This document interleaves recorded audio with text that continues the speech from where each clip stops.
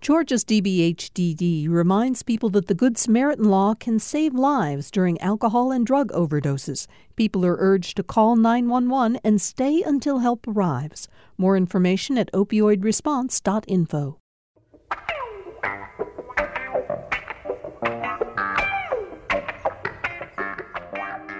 I'm glad to have you all here for another edition of Political Rewind. I'm Bill Nigut. With Christmas just a few days away, we're taking a break, however briefly, from covering the latest news on the political front. Can't we all use a break just about now? So today I'm talking with New York Times bestselling author Bruce Feiler. Bruce is quite simply one of the most interesting people I've interviewed in my years at GPB. The last time we talked, he just published his book, The First Love Story, Adam and Eve and Us, which led me to completely reassess what I'd always believed about the relationship between Adam and Eve. Yes, they were thrown out of the Garden of Eden, but Bruce wrote that they actually went on to have a happy and fulfilling marriage. I'm still thinking about that 2+ years later. Bruce grew up in Savannah and still has deep friendships and family there and in Atlanta, although he now lives with his wife and twin daughters in Brooklyn. His New York Times bestsellers include Walking the Bible, which was turned into a PBS special, and The Council of Dads, which NBC television turned into a primetime series. And now, Bruce has written a book which comes along at just the right time. It's called Life is in the Transitions, and it's another example of his lifelong effort to help us find real meaning and value in our lives. In this case, he writes about the hundreds of people he interviewed to learn how they had coped with major life changes, losing a job, getting a divorce, and the like. His book tells their stories and offers us insights about how we can come out better people after experiencing what he calls life quakes. And the book just happened to be published just as we're all facing the devastating life quake of the pandemic. I talked with Bruce for a program sponsored by the William Bremen Jewish Heritage Museum just a few weeks ago. In some ways, this book, Life is in the Transitions, has been a book that is a culmination of a journey that I'm going to say began when you're 5 years old. Do you know why I'm picking 5 years old? Because that's when I broke my leg. That's exactly right. 5 years old, for people who don't know this story, you're in Savannah. Your family lives in a subdivision where all the streets are named for Confederate officers. You lived in what, Robert E. Lee Highway? Robert E. Lee Boulevard. I keep assuming that the Times are going to catch up with this neighborhood and they're going to change the names, but I would hope so. Let's hope they do. But okay, you're riding your bicycle and you get into a horrific accident. A car hits you, knocks you out, breaks your femur. And you're in a full body cast for months, right? Okay, so that happened when you're 5. But we move ahead 3 decades when you got your diagnosis of bone cancer, and the cancer was in that bone, that femur. And I think it was the cancer led to your book, Council of Dads, which people are familiar with because they know the NBC series, in which you talked about, if you're not there, who are the 6 best friends who can mentor your daughter. And I think in a way that began you on this journey to transition. That was because that transition, the cancer transition, started you thinking about transitions in a way you never had before. I think it's safe to say. Yes? Well, first of all, you devilish genius, you've got me crying here. We're 3 minutes into this conversation. That's a beautiful story. That's a correct story. Let me frame the story this way. There was this moment on this journey that became Life is in the Transitions where I pulled a book off of a shelf one day and the whole shelf opened up, that kind of like, and there was another room. And what I discovered in that other room is this idea that has consumed me, that was new for me at the time. And it's one of the things that is resonating about this book out in the world now. And that is this idea that our lives kind of have a shape to them. And that shape is determined sort of by how we look at the world. So you mentioned walking the Bible and the many years I spent in the ancient world. So in the ancient world, they don't have linear time. So they think that life is a cycle because that's what the seasons are. To every season, turn, turn, turn. The Bible actually introduces the idea of linear time. And so if you go in the Middle Ages, they think that life is a kind of staircase up to middle age. You peak at middle age and then it's downhill from there. And that's a big idea because it's opposite of how we were raised, where middle age is sort of the bottom. Okay. And so let's just fast forward to 100 plus years ago in the birth of science. Then suddenly they're starting to say that life follows a linear arrow of progress. Okay. So many ideas that we grew up with, those of us who were born in the 20th century, Piaget, children have development, Freud, sexual development, Erikson, the 8 stages of moral development, the 5 stages of grief, the hero's journey. All of these ideas are linear constructs of life. And this reaches its peak in the 70s, where Gail Sheehy writes this book, Passages, that says everyone does the same thing in their 20s, everyone does the same thing in their 30s, and then everyone has this midlife crisis at 39 and a half, and that introduces and popularizes the notion of the midlife crisis. And this sort of that book sells 20 million copies, and this just becomes a fact. So that's how they looked at the world. It turns out that's total bunk. And that now we know the world is much more complex and has twists and turns, but we haven't changed the way we live our lives. So I bring up that sort of piece of the idea because this is what happened to me. So yes, I'm born in Savannah, Georgia, 5 generations of Jews in the South. I break my leg when I'm 5. I get hit by a car. I'm in this body cast for 2 months. And then that's the only medically interesting thing that happens to me for decades. I go on, I live my life. I leave the South. I go Northeast to college. I go to Japan. I start writing letters home. When I get back to Georgia, everyone says, I love your letters. I was like, that's great. Have we met? And I'm like, I should write a book about this. It's interesting to me and all these people. I write this book, Learning to Bow. It doesn't happen this way. I saw my first book at 24. And this is what I do for the next 2 decades. As you said, I joined the circus. And then I spent a year in Nashville writing about country music. I have this idea to retrace the Bible. I go back and forth in my 30s and write these books. They become bestsellers and I'm on TV. I get married and I have children. You know what that is, Bill? That's the linear life. Like that's the fantasy that we all have until in my 40s, I just get walloped by life. Like boom, boom, boom. First is the cancer. I'm 43, a new dad. Suddenly I've got a cancer that only 100 Americans a year get. I'm on crutches for 2 years. That's the first nonlinear event in my life. Suddenly the linear life is gone. That happens to be when the Great Recession is. So suddenly, my family is struggling. I almost go bankrupt. And then my dad in Georgia, who's struggling with Parkinson's, gets very depressed. He's never depressed a minute in his life. He tries to take his life 6 times in 12 weeks.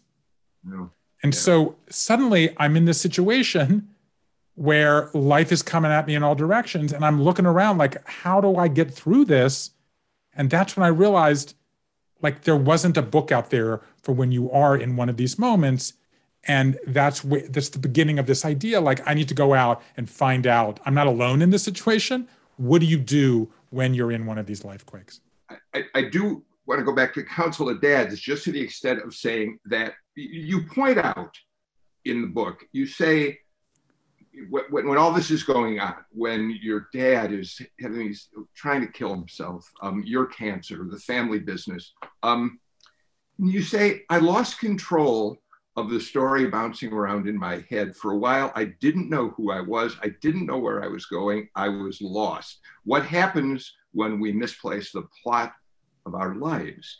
And I think to some extent, coming up with this notion just of doing the Council of Dads, assuring your daughters will have male mentors, male role models to move forward with, was one of your ways of addressing and trying to gain back some control over your life, which is why I say in some ways, it's the predecessor to this book that we're now talking about tonight. Fair enough? No, it's interesting. We're talking a lot about my parents here, who sort of helped me and become a creative person and support this crazy life that I wanted to live.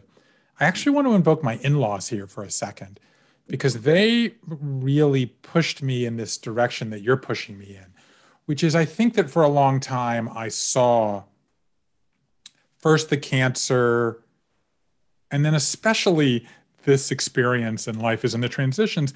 I think I saw them as a rupture with the past, as something different from, say, growing up in Georgia, from walking the Bible and these books about ancient religion.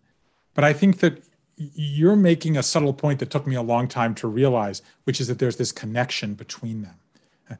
First of all, I think there's a connection to having grown up in Georgia, and particularly as a Jew in Georgia, where these two storytelling traditions sort of collided in me. Yeah. Also, I think it's something about having spent more than a decade of my life going back and forth to the Middle East, immersed in the greatest stories ever told, is that I thought a lot about narrative and about the role of narrative in shaping identity and in shaping culture. And as powerful as that connection is, there's a big difference. And so if I could just take a second and invite everybody listening to us to try to hear that story that's going on in the back of your head. It's the story of where you came from, the story of who you are, where you came from, where you're going, what's important to you. If you got a call right now that a loved one was in the hospital and you had to rush to the hospital, that story you're telling about your relationship with that loved one, like that is the story of who we are. And the big difference, Bill, between today and when I first started being interested in storytelling and in the ancient world, where the idea that storytelling could build culture was born, is that we now know, because we can peer inside the human brain, we now know that we are wired for story. And we know that that's how we process the world. And we know that that story you tell yourself is not part of you in a fundamental way. It is you in an actual way. Like life is the story that you tell yourself. So I think that the connection between the Georgia part of me, the writing letters from Japan part of me, the writing 5 books about the Bible part of me, is realizing that that act of storytelling is fundamentally what happens to us when we hit a crisis. So when we hit a wall, when we get into a problem, when our life swerves off the road, that is a breach in the normal. And the only way to heal a breach in the normal of your life is with storytelling. So if I can go into a middle section of your book, Life in the Transitions, you tell us a story about the great poet Dante Alighieri. You say that in 1302, he was exiled from his hometown of Florence in a political feud, which was the moment when his story that he'd been telling himself was disrupted. And you tell us he wandered for years around Tuscany. You describe him as being heartsick and bereft before finally accepting he would never return home. So having been put in that situation, he's got a choice, as all of the characters in your book do. They come to a moment where the narrative has been disrupted by some crisis. In some cases, it's a crisis that was foisted upon them, and others they make choices that nevertheless call for them to rethink their life stories. Okay, so what does Dante do once he accepts this, you tell us? He writes the Divine Comedy, one of the greatest works of Western literature. And the beginning of it, you put the first stanza in. Midway in our life's journey, I went astray from the straight road and woke to find myself alone in a dark wood, describing that moment when he lost, as you did, he lost touch with the narrative and had to find a way back. Yeah? My single favorite phrase gets to this moment that I uncovered with this book. What happened with this book was 2 things, okay? So I actually did 2 things in this moment when I decided to go on this journey. One is I seek out what becomes hundreds of people, all ages, all walks of life, all 50 states, who had been through similar life quakes as I was going through. But then I also start combing through kind of the history of Western ideas. And you mentioned Dante, you could have easily mentioned Augustine, you could have mentioned F. Scott Fitzgerald when he has a nervous breakdown and goes into the mountains of North Carolina. You could have mentioned Everybody has one of these stories. But my favorite phrase of this, as you know, because it kind of is laced all through Life is in the Transitions, is this, what turns out to be an Italian phrase originally from Latin, which is lupus in fabula. And lupus is wolf. Wolf. So fabula is the fairy tale. Like, that's our lives when everything is going well. Like, that's the fantasy of our lives. Lupus is the wolf. Okay. And the Italians use this expression to mean, speak of the devil. Like, just when everything's going well, boom, lupus and fabula, the wolf shows up. And that gets to the point, right? So, a lot of this notion about storytelling gets locked in when we're really young, when superhero stories are so important to us and fairy tales are so important to us. And we want to think of our lives as a fairy tale, and we think we're the hero and we're going to have the happy ending. But guess what? That's not what makes it a fairy tale. What makes it a fairy tale is that the wolf shows up. It could be an ogre, it could be a dragon, it could be a troll, it could be a tornado, it could be a downsizing, it could be a death, it could be a pandemic. And our instinct is to want to strangle the wolf and say, how dare you ruin the story, but the wolf is making the story. Because you have to figure out how to get over, around, or under the wolf. I remember when I was reading, you and I were talking off air about my children. So I'm the dad of identical twin daughters. And I read to them when they were very young. Then they became readers and they kicked me out of the room. But then I got about 4 or 5 years in there where I could read to them again at night before now they've kicked me out of the room because they wanted to do their own reading. And one of the books I read to them was A Wrinkle in Time, and I had never read it. Yeah. And so you've got Meg, right? The father is dispatched off, right? This is not long after I almost died. And she has got to go planetarily hopping to find the dad. And we get to the dad part of the story, and I shut the book. I've never read the book. And I say, what's going to happen? Who's going to save the day? And what do my 10-year-old daughters say? Dad. Right? They wouldn't say it now at 15, but at 10, they say, Dad. I'm like, I don't even know what's going to happen. I'm like, nope. The dad is not going to save the day. The hero has to save the day. Who's the hero? Wow. Meg is the hero. And that's the point of when the wolf shows up. And that's the point for Dante. When you get lost in the woods, that's when it becomes a story. And if there's one thing I learned, and if everybody listening to us takes one thing from this conversation, is you have to be the hero of your own story. I love that. Okay, so I want to tie in another one of your books to this conversation, which I think is perfect. The First Love Story, Adam and Eve. One of the things that's extraordinary about that book, how much I love that book, because you completely redefine our understanding of Adam and Eve. And you do it using what you say is the more authentic reading of that story in Genesis. But here's the point. You tell us that Adam and Eve, look, they face the biggest wolf imaginable. They're thrown out of the Garden of Eden, for God's sake. Satan appears before them, and then God exiles them. But you point out that that's not the end of the story.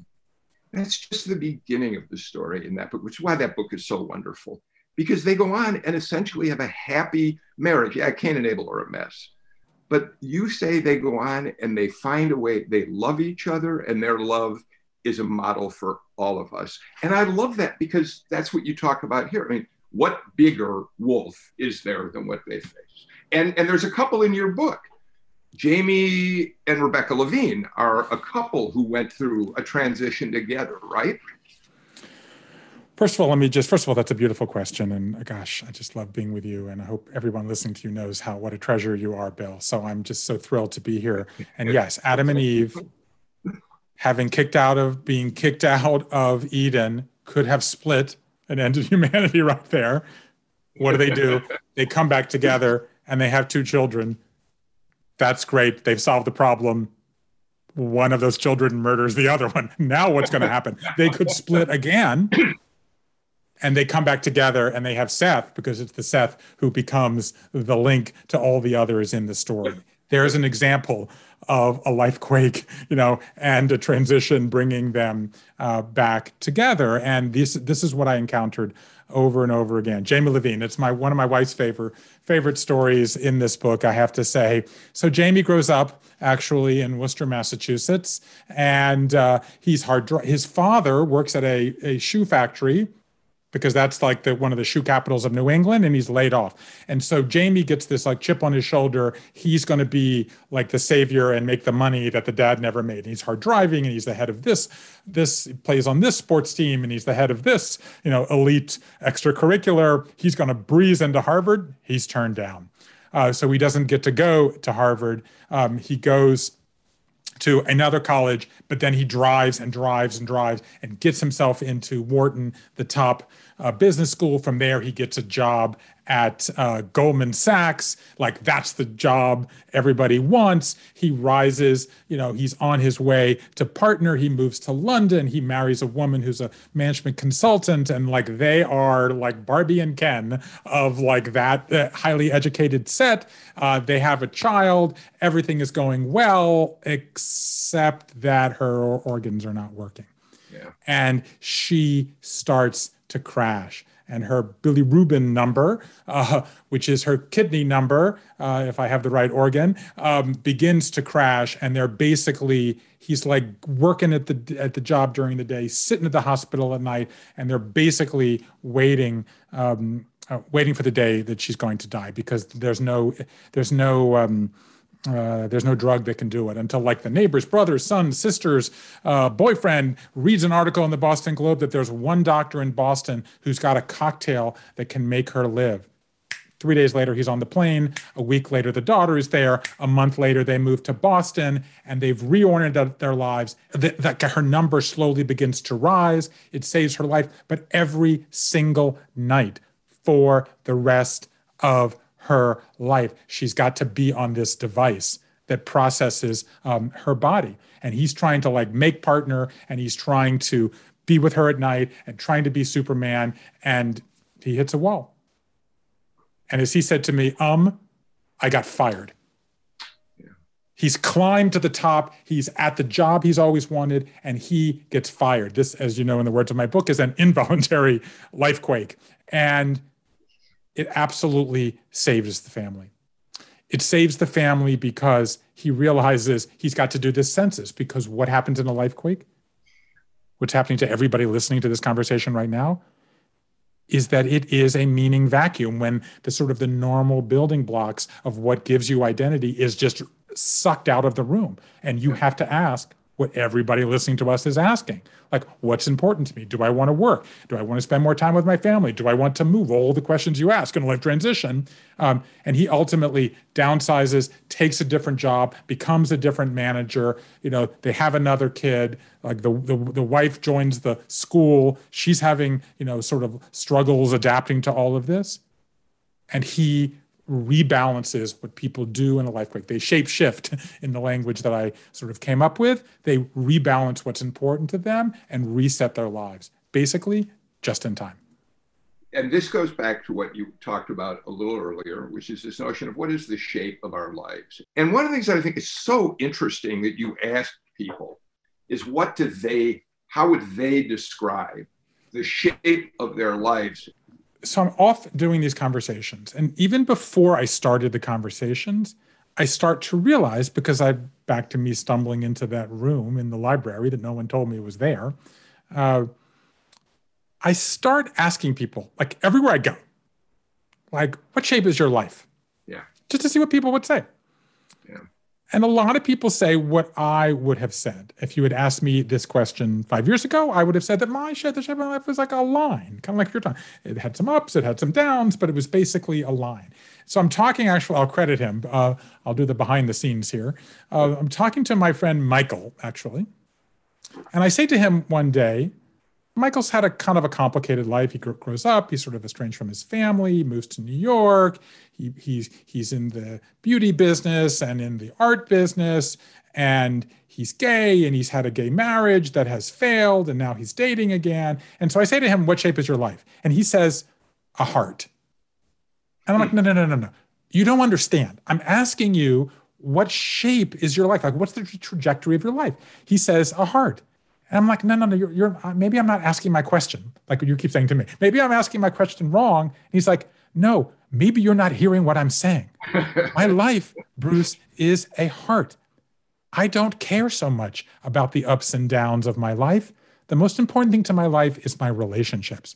And if they're going well, then I don't really care how I'm doing professionally or personally. And it was like one of those moments, Bill, it was like, whoa, like I am missing something relatively fundamental about how people think about their lives.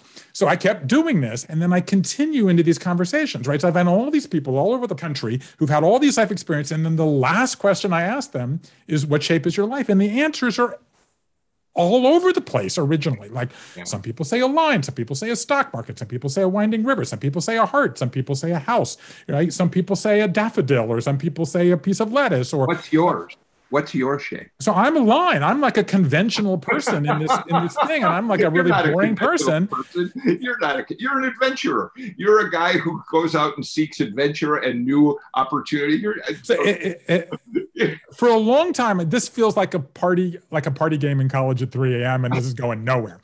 But I have this like team of people, and we're analyzing this, and I'm like, we got to find it. We got to find it. So we go back over, and then one day, like, the coin falls in the slots and the sevens come up. And what I realize is that these shapes fall into buckets. So there's people who give lines, winding river, a road, a stock market. There are people who give these geometric shapes, the house, the heart, and there are people who give objects. Yeah. And then in sort of this long process, which I will leave off stage, I came to realize we have what I call the ABCs of meaning, okay? These are the building blocks of what give us identity. Mm-hmm. You go back a century ago, most people had to live what their parents wanted them to live, do what their parents wanted them to do, believe what their parents wanted them to believe, love who their parents wanted them to love. The good news is we now can change all of that. The bad news is it's very hard and we struggle. So the way we do it are these three building blocks of meaning. The A is agency.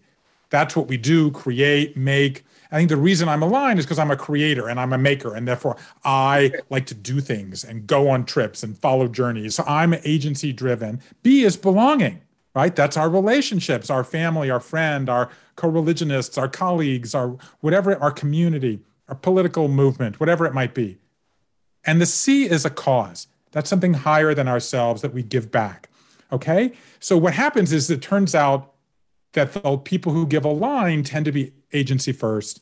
The people who tend to give a heart or a house or belonging first, and the people who give an object or cause first. So everybody ranks them. We all have all three of them in us. So I would be an ABC because I'm very agency-oriented. I'm an incredibly involved dad, and cause is not the biggest thing in my life, okay? My wife, she works with entrepreneurs. She started an organization. She helps them in 50 countries and cities around the world. They have an outlet Endeavor in Atlanta.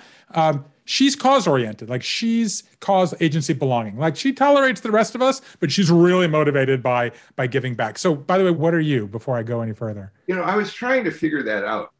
I am footprints in a forest.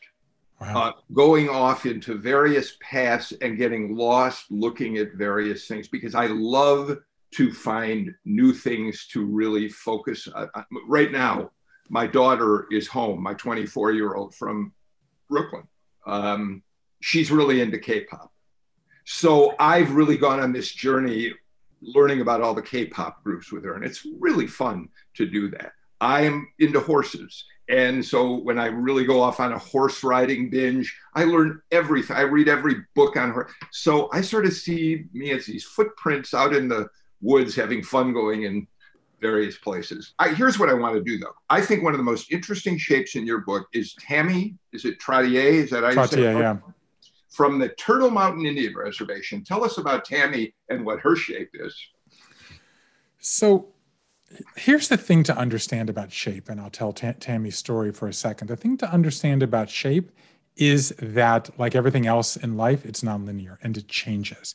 So that's the sort of the premise that I want to begin with, because that's what happens in a time of change. I mean, even the story that you just told, okay? Your daughter's off in Brooklyn living her life, okay? These passions that you pursue.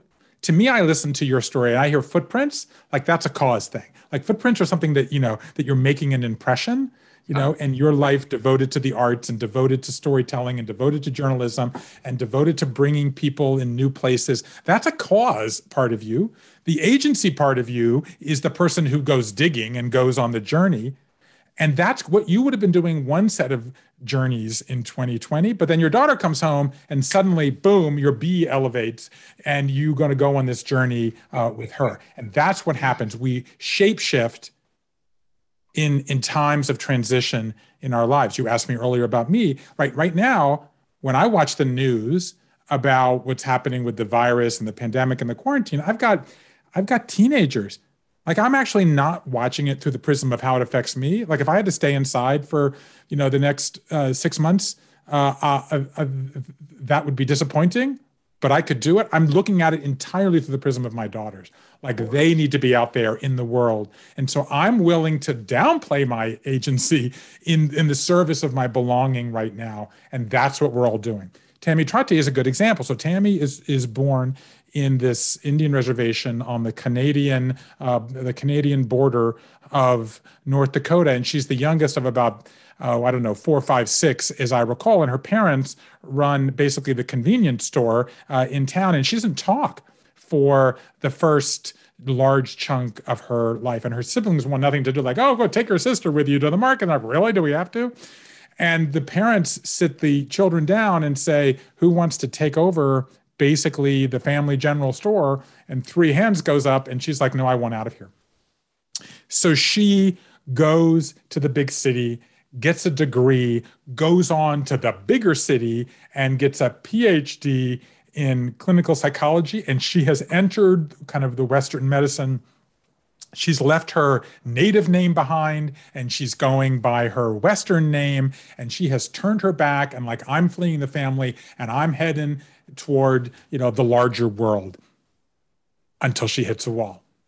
She gets married. She wants to have a child. It's challenging to her. She finds that she's not so welcome in her workplace because she's an Indigenous person and they are not able to see this Indigenous person, especially a woman, as somebody skilled who can enter, this hard driving kind of academic world that she's trying to enter into. And what does she do? This is a crisis. She shapeshifts and she goes back to her sense of belonging, and she goes back. She reclaims her Indigenous name. She starts studying, traditional non-Western medicine. She goes into the animal iconography of her tribe, and she stumbles onto this turtle.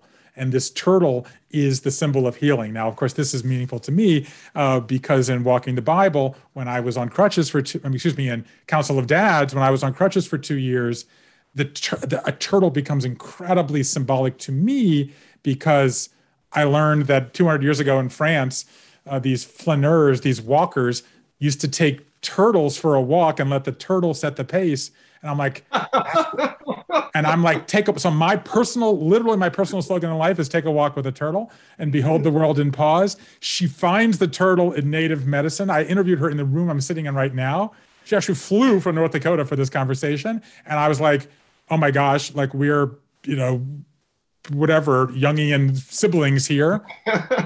She goes back to the reservation. She's the first with 2 friends, the first Native American all-woman mental health facility in the tribal lands in North Dakota. And she's merging her Western medicine knowledge with her, Native, Indigenous, traditional medicine past to try to reach people who need this help. And what is that? Well, that's a shapeshift. I'll continue my conversation with Bruce Feiler, author of Life is in the Transitions, right after this break.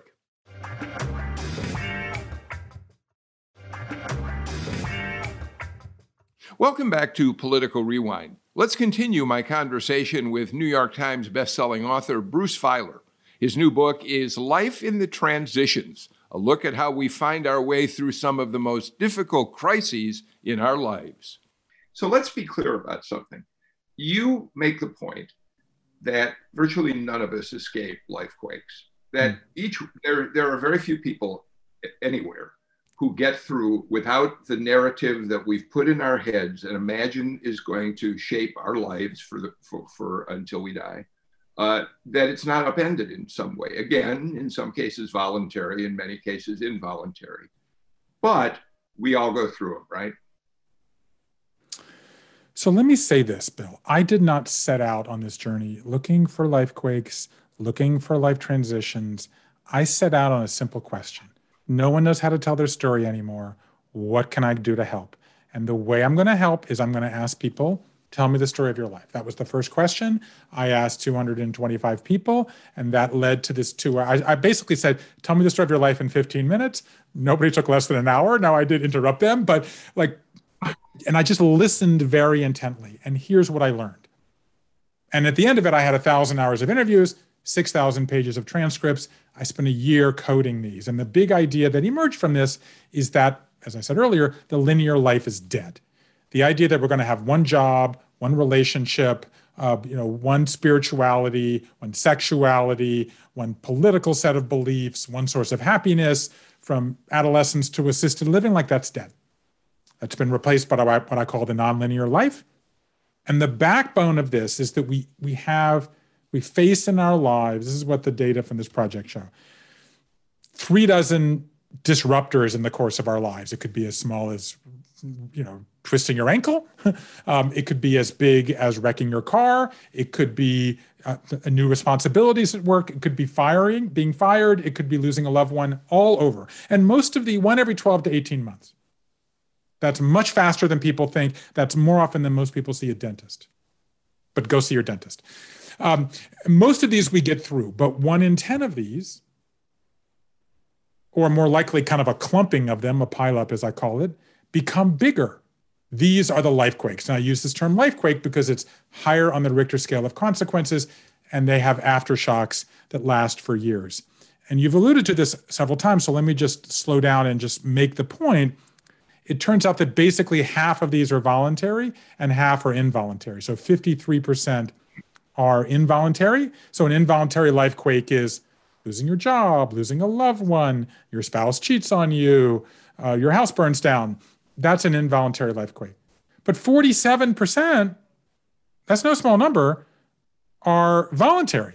You leave your job because you want to start something else. You change religion. You cheat on your spouse, right? And I looked at these numbers. I was born in 1964, and I looked at these numbers and I thought, cool, like 47% are voluntary. Like we're embracing the opportunity of the nonlinear age. But I had all these millennials, and you have a millennial daughter, unless she's Gen Z. I had these young people in my office, and they were like, whoa. 53% are involuntary. Like I can't control my life. They were kind of traumatized by this. But here's the thing, like the life quake can be voluntary or involuntary, but the life transition that grows out of it must be voluntary. Like you have to choose to lean in. And that's what led me into this space of talking about transitions. And so yes, to your point, to me, the signature piece of data here is that the average length of the transitions that come out of the life quakes is 5 years. So when you think 3 to 5 in a lifetime, 4, 5, 6 years, that's 25 years. That's half of our adult lives we're spending in transitions. This is basically a lifetime sport that nobody's teaching us how to play, which is in some ways what I tried to write here, which is a rule book for how to play this game, because we're all going through them. You or someone is going through one right now. So you talk about the stages of a life quake. First one is the long goodbye. What does that mean? I would say the life quake doesn't have stages. The transitions do. So you get into a transition. I'm sorry. Thank you. Yeah. And people have one or two reactions. Either they make a 212 item to-do list and they say, I'm going to get through it this weekend and I'm going to be like a champion. Or they are like in a fetal position on the bed, like this has never happened to anybody. Neither are really true. And look at enough of them and certain patterns become appear. So the first pattern is that there are 3 phases to them. And so the 3 phases are the long goodbye. And in the long goodbye, you have to confront the fact that this is an emotional experience. Like the top 3 emotions people struggle with are fear, how am I going to live without this person? How am I going to pay my bills? Like, what am I going to do? How can I live without these limbs I've just lost in a car wreck north of Grand Rapids, to name one person? The second biggest emotion is sadness. I miss that person. I miss having a job. I miss the life before the pandemic, right? I miss being able to see my friends. I'm just sad. And the third was surprising to me. It's shame. Like, I'm ashamed I lost my job, or I'm ashamed I have to ask for help, or I'm ashamed that I have a child with a drinking problem. And when someone asks me at the grocery store, how's the family? I can't answer it because I'm ashamed. And by the way, that's not gendered. Men and women feel it the same. So you have these emotions.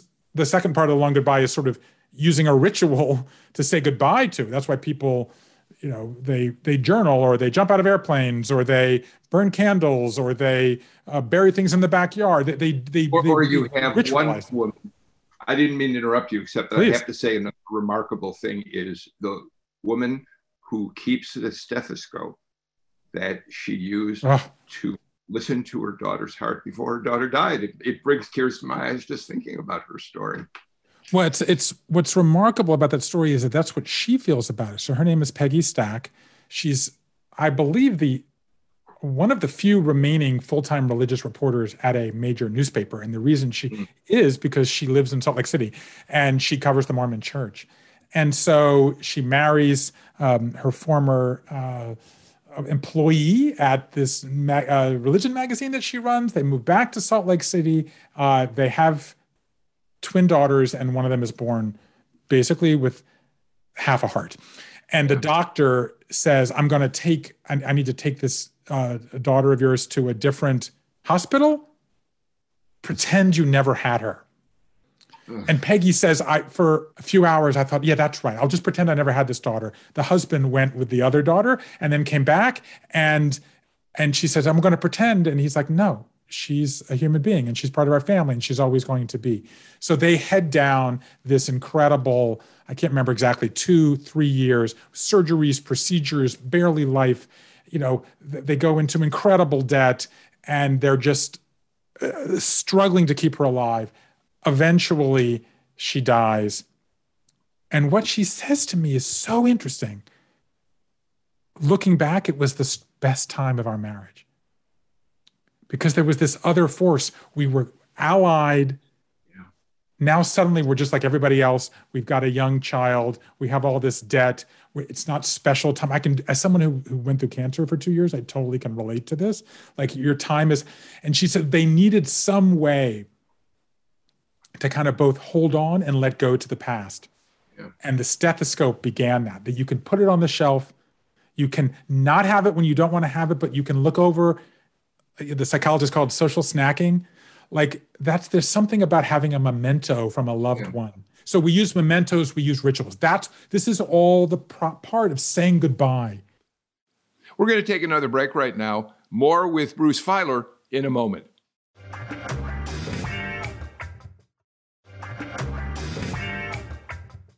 Welcome back to Political Rewind. I'm talking today with Bruce Feiler, the author of 7 New York Times best-selling books. His new one is called Life in the Transitions. It tells the stories of hundreds of people that Bruce interviewed to learn how they'd coped with major life changes, losing a job, getting a divorce, and more. His book tells their stories and offers us insights about how we can come out better people after experiencing what he calls life quakes.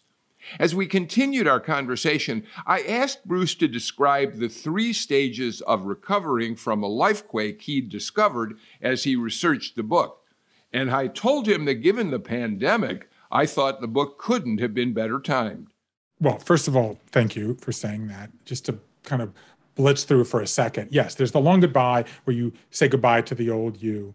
It's hard. Look at the pandemic. We all thought we were going back for the first few months. We now know we're not going back. Yeah. That leads us to the messy middle, which is the process of shedding habits and creating new ones. People use astonishing acts of creativity. They sing, paint, dance. Like, what happened when the pandemic came? What was the cliche? What did everybody do when the pandemic came? They started baking, right? We were going to sourdough our way through the pandemic. I may have been the only person in America who was not surprised, because that act of imagining a loaf of bread is the act kind of is the first step to imagining a new life. And then there's this new beginning where you unveil your new life.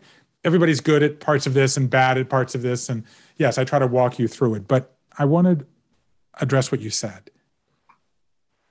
This book has now been out for a few months. It did become a top 10 New York Times bestseller. I'm blessed and fortunate in that regard. But why did it touch such a nerve? The number one reaction to this book is, whew, I'm not alone. Yeah, absolutely. Like I remember, I am blocks, Bill, from where I lived when I had cancer a decade ago. And I remember sitting in the house I was living at the time had like a galley window kind of thing. And there was a window seat, and I would sit on the window seat and I would look out and I would look down at people walking on the street. And I was on crutches, as I said, for 2 years. And I would say, you know how to walk. Like, you don't have cancer. Like, you don't know what it feels like. You're just rolling the stroller to the playground and you don't have this feeling. It was this incredible feeling of isolation, of disconnection, of being alone and sort of angry and upset and just confused.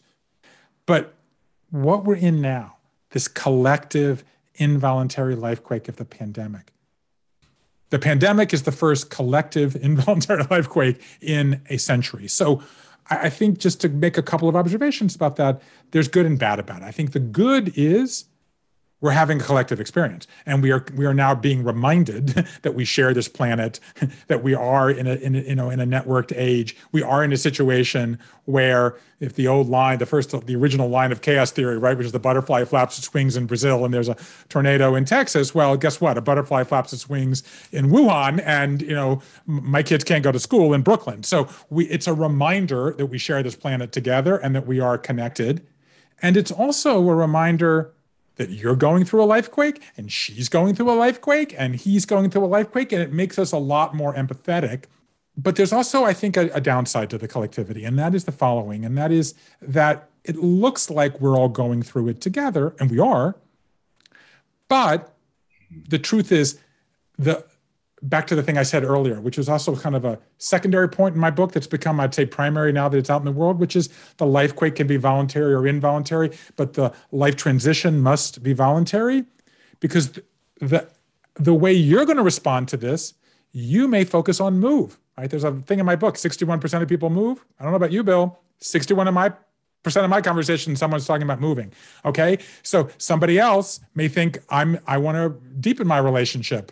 Somebody may say, I want to get more religious or less religious. Somebody may say, I'm trapped with somebody who drinks too much and I need to get out of this bad marriage. So everybody's responding in a different way. So we think we're going through it together, but actually it's a reminder that we're different. But to go back to your point of collectivity, and this takes us back, and where I want to go with that question is the thing that you pushed me on so thoughtfully, brilliantly, I would say, to connect this to the earlier parts of my life. Again, I thought this was different from the religion and those parts of my life. But if you look at the great stories of all religions, they all have these stories of collective identity being formed in the most difficult times. And then let's go one step further, because this is your wheelhouse, whether it's Odysseus going on the journey, whether it's, Orpheus going into the underworld. Time and again, these stories, the great stories that have survived century after century, millennium after millennium, are stories of when we go into that dark place, confront that wolf, and have to figure out how to become the hero that overcomes the adversity. We all have these stories that we have read and loved, and I love the fact that you talk about them so eloquently. And so, as we end here, I will say, let's go back inside that brain for a second, where the story of who you are is living.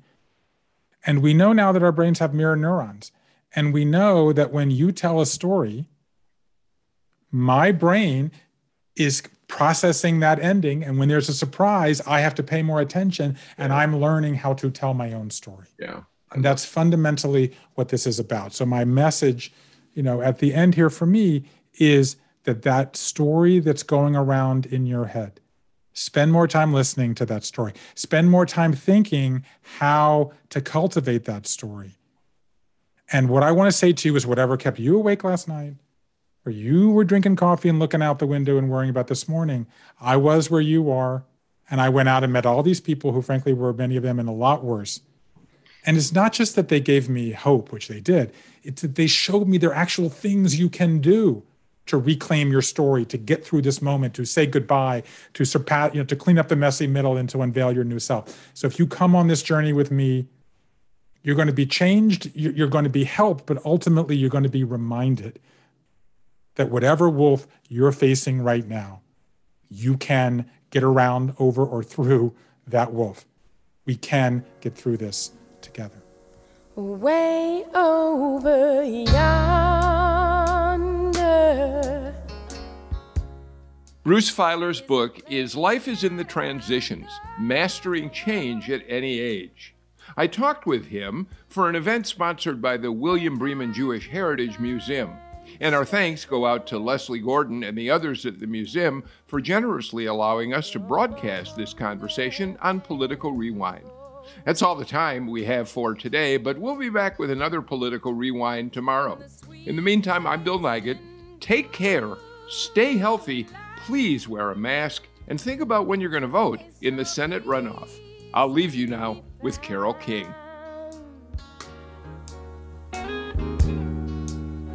Way over yonder.